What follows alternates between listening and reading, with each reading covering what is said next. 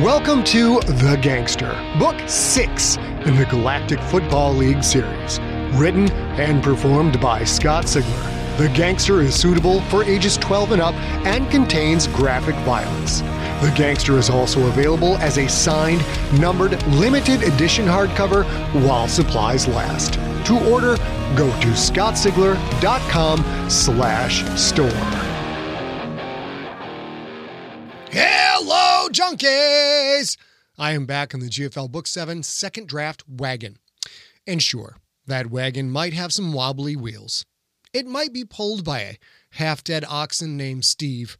Riding on said wagon will undoubtedly deliver a lot of splinters into my butt cheeks. But that wagon, my friends, that wagon is moving. 84,107 words done in the second draft. The current total of the book is 164,253. That will probably get bigger, but for now, that means I am 51.2% done. Over halfway, baby! Woo! That's the bulk of what's going on in my life right now. We are waiting for the hardcovers of The Gangster to arrive so we can ship them out to you. If you haven't ordered and you want to, that is scottsigler.com/thegangster. Remember, if you order a hardcover, we also ship you a 24x36 poster of the Siglerverse where you can follow the travels of the Touchback and Quentin Barnes and the rest of the crew all across the galaxy as you read. And it will be perfectly suitable for the crypt as well. So it is pretty cool. So we're waiting on those books to come in. We think we will have most of the books shipped out by Labor Day, but that depends on the shipping industry, which is unpredictable right now due to COVID. And speaking of COVID, if you are still not vaccinated, get on it. There is so much misinformation out there. A major scientific accomplishment that benefits the vast majority of humanity is still being turned into a political football. The vaccine will not make you magnetic. There are no trackers in it. It is not the mark of the beast. It is not a trick of the lying mainstream media who apparently hates America and wants it to burn.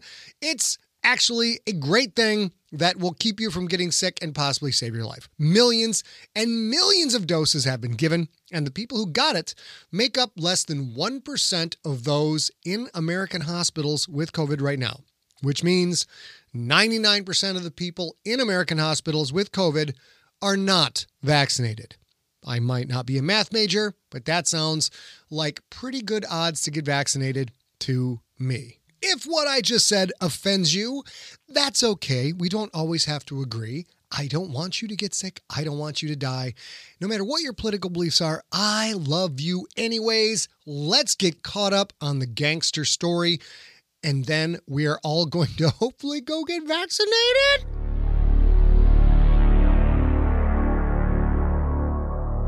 Previously on The Gangster, Quentin and Killian have dealt with both the threat of Greedock the Splithead and the Creterakian Empire. Now, Quentin presses to learn more about Killian's past, but finds instead a possible future of staggering disaster.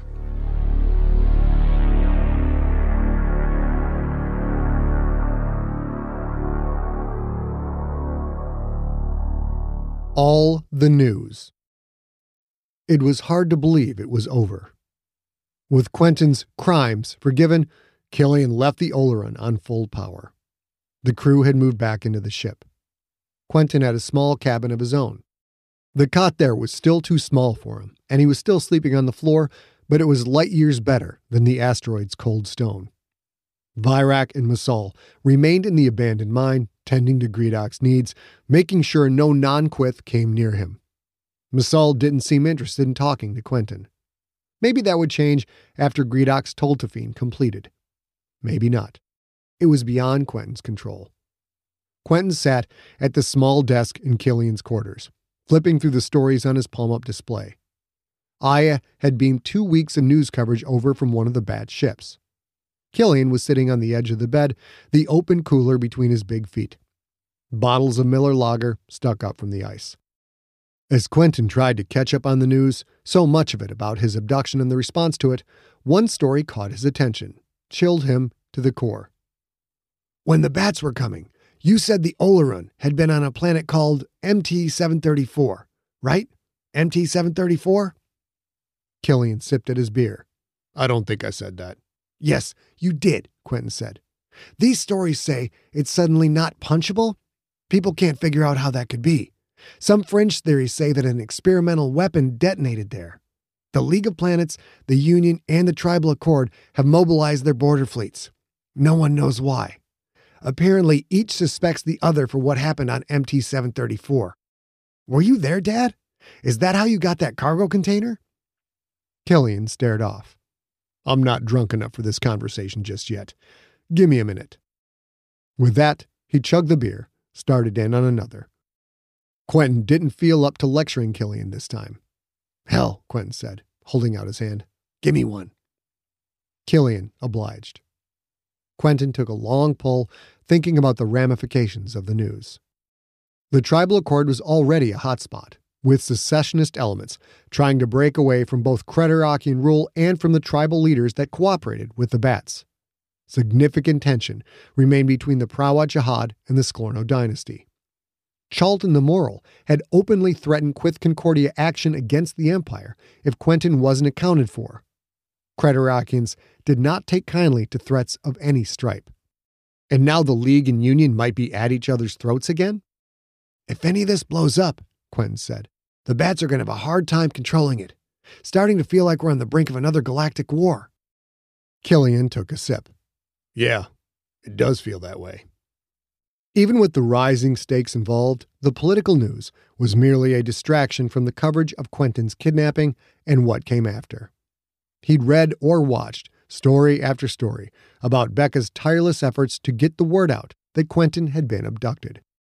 Stories about the protests and the damage done, the arrests, the deaths.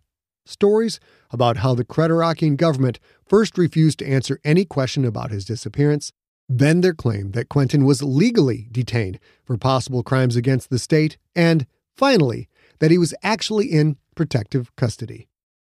The government's lies had only made the protests worse. This is madness, he said. So many deaths, so much pain. Quentin tapped off his palm up. He drank, realizing that Killian was right. Beer in glass bottles did taste better than beer in mag cans. Quentin set the bottle on the desk. He absently stared at the label, tried to deal with his conflicting emotions. He'd never felt more relieved, more ashamed, and more used in all his life. Quentin had stood in front of a camera and lied, said that the Bats had been protecting him all along, that he was fine, that he hadn't been harmed in any way. His words washed away any real chance at justice. From that instant on, if he ever told the truth about what he'd been through, if he talked about the torture, who would believe him? By now, Quentin's image and the message the Bats wanted everyone to hear were spreading across the galaxy, carried on punch beacons from one system to the next. He wouldn't know the results of those words for a few more days, not until Gredok's transformation completed and the Oloran could leave Creterakian space. Can't believe I said all that stuff. I can't believe it. You did what you had to do, Killian said. You didn't have any choice. That couldn't be more wrong. Quentin had many choices. He'd picked the one that protected him and his family. What about the sentients who had died during the protests in his name? When his Empire-approved propaganda spread through the galaxy, how would the families of those dead sentients feel? Would they think their loved ones had thrown their lives away while Quentin was safe and warm under the protection of the Bats? He didn't know. At least it's over, Quentin said. If you're not going to tell me about MT-734, then we've got time for one of your long stories. Can you tell me about the Keeling? Nope, Killian said. Why not? Because I'm not ready to do that yet. Then tell me more about your past. I'm not going to do that either, Killian said. Look, I want to share all of this with you, but this isn't just about you. My crew is my responsibility. We function best when we're unknowns. You're quite famous. Who knows what predicaments you'll wind up in next? It's best for my crew if you know as little as possible, at least for now. Killian kept a positive tone, but Quentin could read between the lines. Killian wasn't going to come out and say, "You were questioned and you broke. If you're questioned again, you can't share information that you don't have in the first place." Quentin would have been offended, save for the fact that Killian was right. Killian had a past. Killian had secrets. So, too, apparently, did his crew. Quentin wondered what things Aya, Zan, and Beans could have done, wondered who might be after them. "Fair enough," Quentin said. "Can you at least tell me if Melvin Morris was a real person, or did you make that name up?" Killian polished off the beer, grabbed yet another. He offered one to Quentin. Quentin took it, set it on the desk next to his half-empty first. "Morris was a soldier on ancient Earth," Killian said. "I came across his story and found it inspiring. I got a lot of names I've gone by in the past. And yes, why I used each name is a long story. Someday, Quentin, someday I'll tell you everything." Quentin drank the rest of his first beer. Was Killian really trying to protect his crew, or was he trying to protect Quentin? "Dad, everything that went down, everything that's happened, this is also shucking crazy." He'd used the word dad without thinking about it, and not for the first time either. The word was seductively easy to say. Hadn't this been what Quentin had always wanted? Hadn't he searched the stands and stadiums around the galaxy, hoping to see this man? Killian had rescued him. Killian had helped Quentin end Gredok's threat. Did that make up for being gone all those years? For all the pain and suffering Quentin had endured as an orphan? Maybe. It wasn't the kind of math that came to a neat total. In the climate-ravaged world of 2072, the city of Pura stands as a miraculous green haven. Pura is a geoengineered paradise that protects its fortunate residents from the global catastrophes of heat domes, fires, floods, and droughts. In a time when the world outside is unsafe, it's vital for Pura's existence that people rally behind the purpose of the city, and Demetria Lopez, head of the city's public relations, tirelessly promotes its idyllic image. But when she stumbles on a dark secret that, if exposed, would be the downfall of Pura's existence, she must decide who and what she's willing to protect. From Wondery, the makers of Academy and Dr. Death, The Last City stars actors Ray Seahorn, Jeannie Tirado, and Maury Sterling. Follow The Last City on the Wondery app or wherever you get your podcasts. You can binge all episodes of The Last City early and ad-free right now by joining Wondery Plus.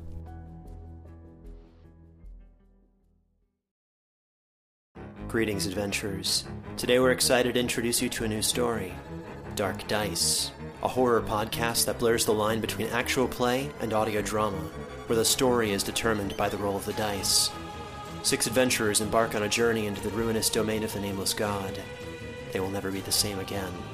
One of the players is not what they seem after a doppelganger, a creature that can assume the form and voice of whatever it kills, infiltrates the team. As the players are picked off and replaced one at a time, can they figure out who the monster is before it's too late? Can you? Here's a quick example of what our show sounds like. The shambler with the jar of liquid inside of him. Soren Arkwright let loose an arrow that cracked the glass, passing through the spine of the creature. The shambler still managed to maintain its forward momentum, but stumbled as it eagerly tried to bite and swipe at Soren, landing near his feet. As Jeff Goldblum has now joined our cast, Dark Dice is available however you listen to podcasts. Killian drained his beer, slid the empty into the ice, pulled out a fresh one. "I've seen the same reports you have," he said.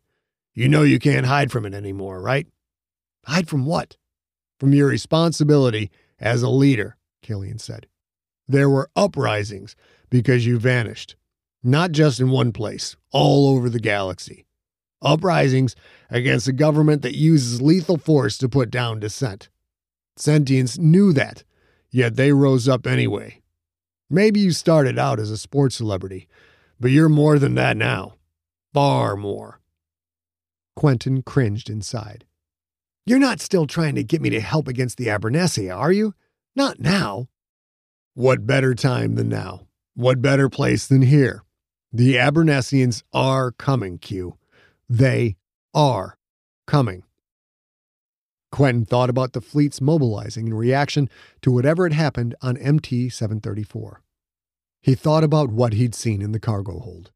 A device that could destroy an entire planet. What if someone used a device like that on a planet that Becca and the baby happened to be on? "If you want me to consider helping against the Abernethy, then you need to tell me about MT-734. Tell me about the bomb. How does it work? Killian shrugged. We have no idea. The people who made it called it a cruncher. We saw one go off. It's a nightmare. An entire planet collapsing in on itself, like an invisible hand crushing a snowball smaller and smaller until there's no snowball at all. How does it work? Until Beans can figure it out, you'd have to ask the goddamn aliens from another shucking galaxy. The older man's hand trembled, making the beer inside his bottle froth up slightly. He chugged it, then twisted open the top of yet another bottle. Maybe he had a small cargo hold full of the stuff. Quentin wished Kimberlin was there. Big Mike knew so much about so many things. Quentin felt a wash of loneliness. He missed Becca and John and Ju and Chodo and Ma and Janine, all of whom could die if this alien invasion conspiracy theory turned out to be real. He thought of what the Portath had shown him, the images of their home planet being turned into a ball of fire, utterly destroyed. All life on it, gone. Quentin hadn't wanted to believe, but not believing was getting harder and harder to do. How did you come to possess the Cruncher? Killian thought for a moment. He took a long swig, thought some more. I'm not going to get into the details, he said. Not yet. I'll tell you that we had a job that took us to where the bombs were being made. More distrust. And, again, Quentin couldn't blame him. Did you actually see the Abernessians? No, we didn't, Killian said. We saw a picture of what might have been a transmitter of some kind to contact the fleet that's supposedly on the way. The transmitter was hundreds of years old.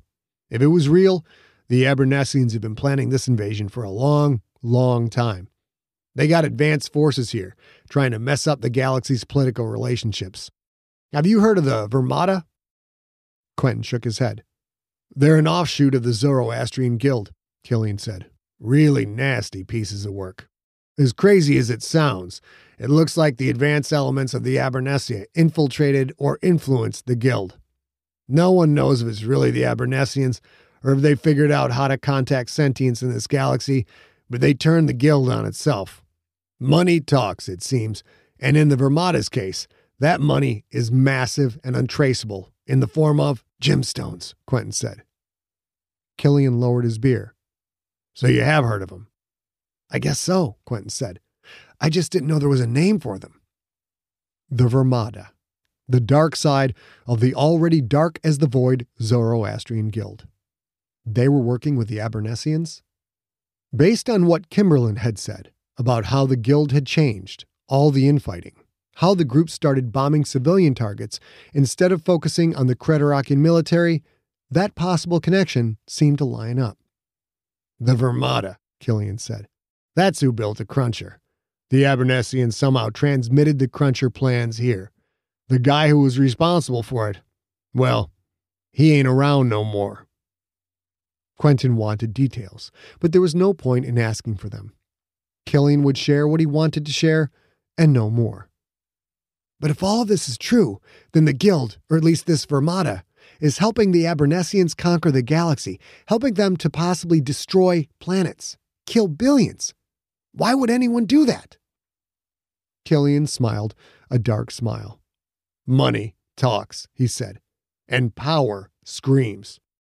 Maybe the collaborators have been told a new order is coming, whether they play ball or not, and that if they help, they'll be part of a ruling class. Maybe they've been told the damage will only be in specific areas, or the bombs will only be used against bat planets. If you're shocked that sentients would betray their own kind and help an enemy force in order to advance their own agenda, you need to read more history. Quentin wasn't much of a history student, but he knew enough to realize his question had been naive. Sentients always wanted more. Sometimes they didn't care who died to get it. How many Crunchers are there? Quentin heard Killian's breathing slow down. The man was trying to stay calm. Killian drained the rest of his beer, rested the empty bottle on the cabin floor. There were 6, he said. We have 1. 1 was detonated, I guess you'd call it. 1 was destroyed. The Vermata got away with 3 of them. The small cabin felt claustrophobic, too confined. Killian was having difficulty talking, and not just because the beer was setting in. The man was terrified. Quentin had an urge to run somewhere, anywhere.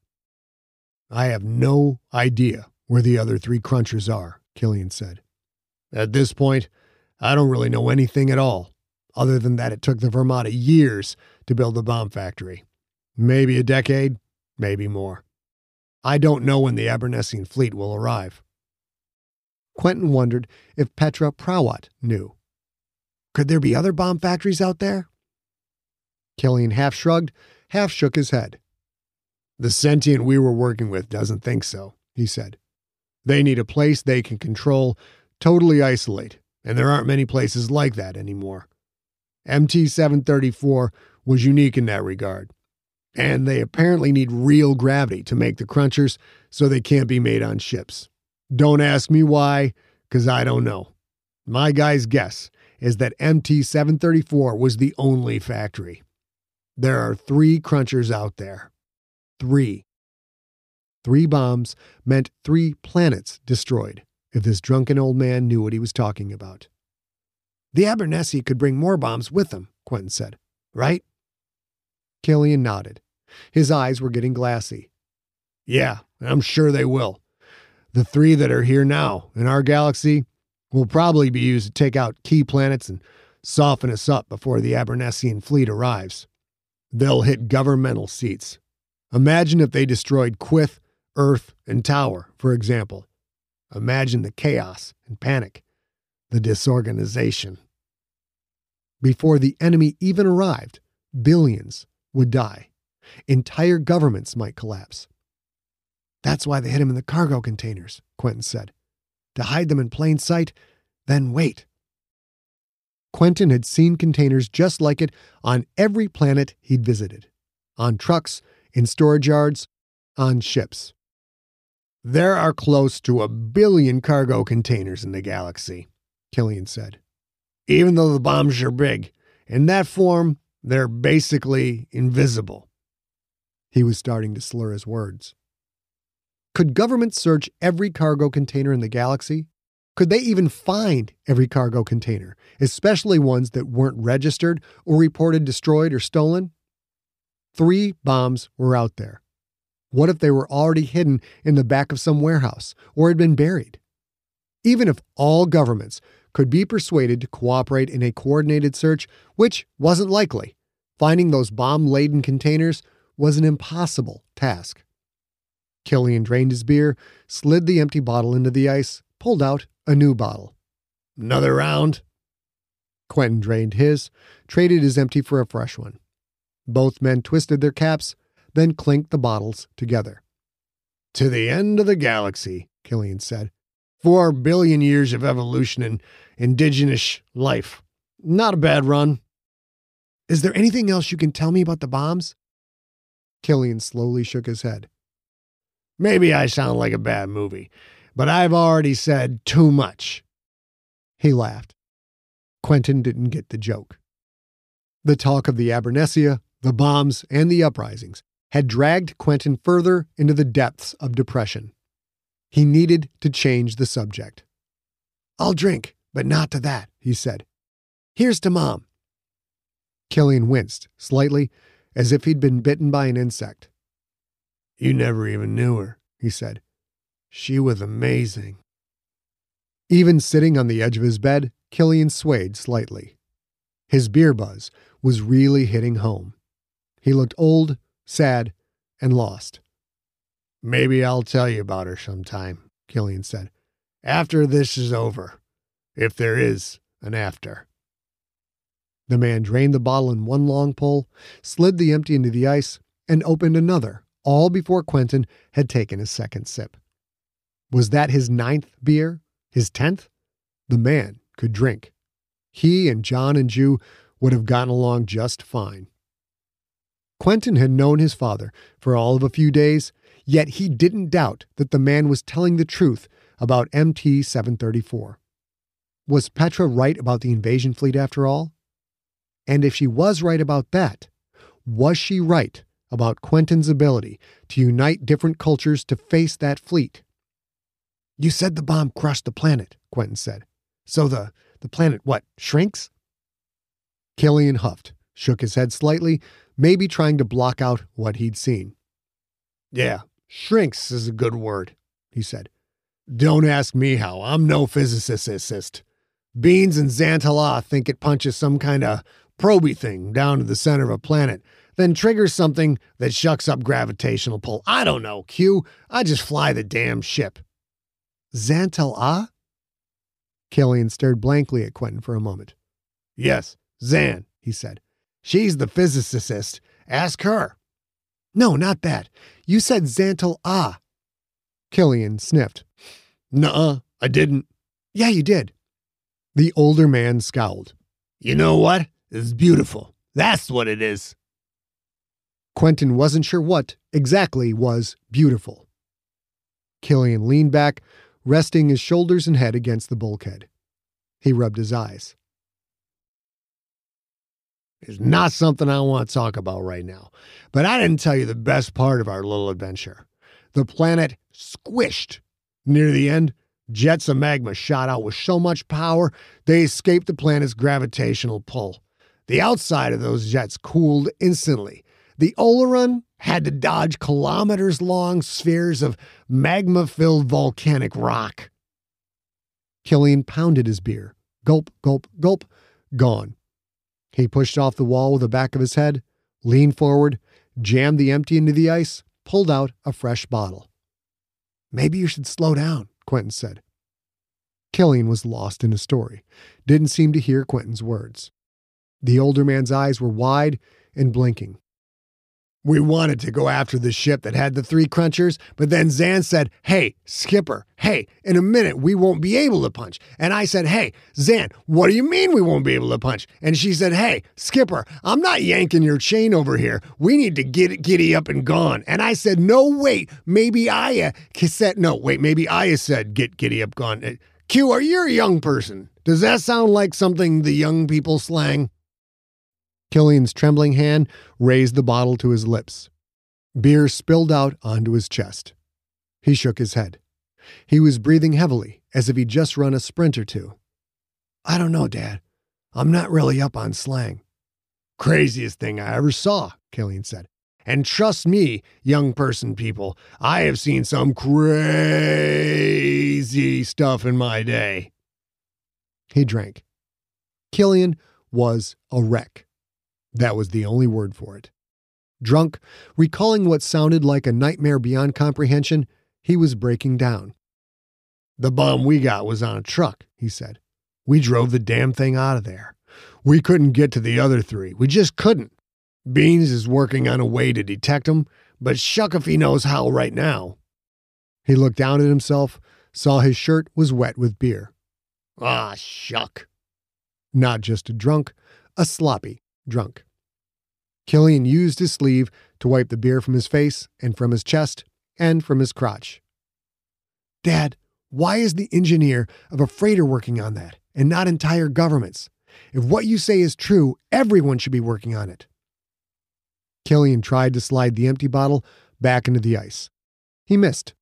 The bottle clinked off the cooler's edge, slid from his hand, and landed on the floor. It rolled to a stop against Quentin's foot. Because of the Vermata diddly-do, Killian said as he lay back on his bed. They're embedded in governments. No one knows we have the bomb. Just me, my crew, 2 other sentients, and you. As long as it's secret, we're okay. But if we told anyone, and I mean anyone, the Vermata Dadas would throw the kitchen sink at destroying the bomb, and then we got nothing. It's not my call to make anyways. It's... The man's words trailed off, replaced by an almost instant snore. Quentin stared at his father. Some hero of the galaxy you turned out to be, Pops. And yet, maybe that's exactly what Killian was. The man was a drunk, and probably worse, but since when had being sober been a prerequisite for doing heroic things? Quentin grabbed the blanket bunched up on the foot of the bed. He draped it over his passed-out father.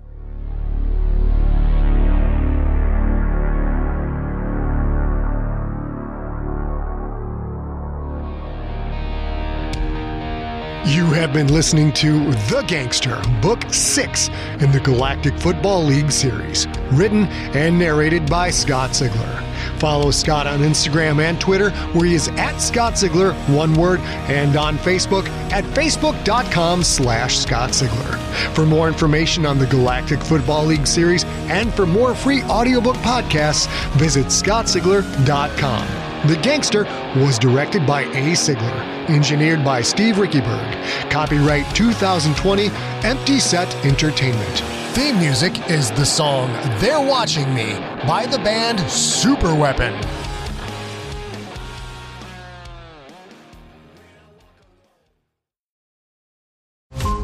Every 5 minutes, a transplant candidate dies while waiting for a compatible heart, liver, or kidney. Imagine a technology that could provide those life-saving transplant organs for a high price, and imagine what a company would do to monopolize that technology. On a remote island in Lake Superior, a team of geneticists unlocks this holy grail of medicine by reverse engineering the genomes of all mammals, creating an animal with organs perfectly suitable for human transplantation. They envisioned a docile herd animal, but one team member had another, darker vision. This ancestor is anything but docile.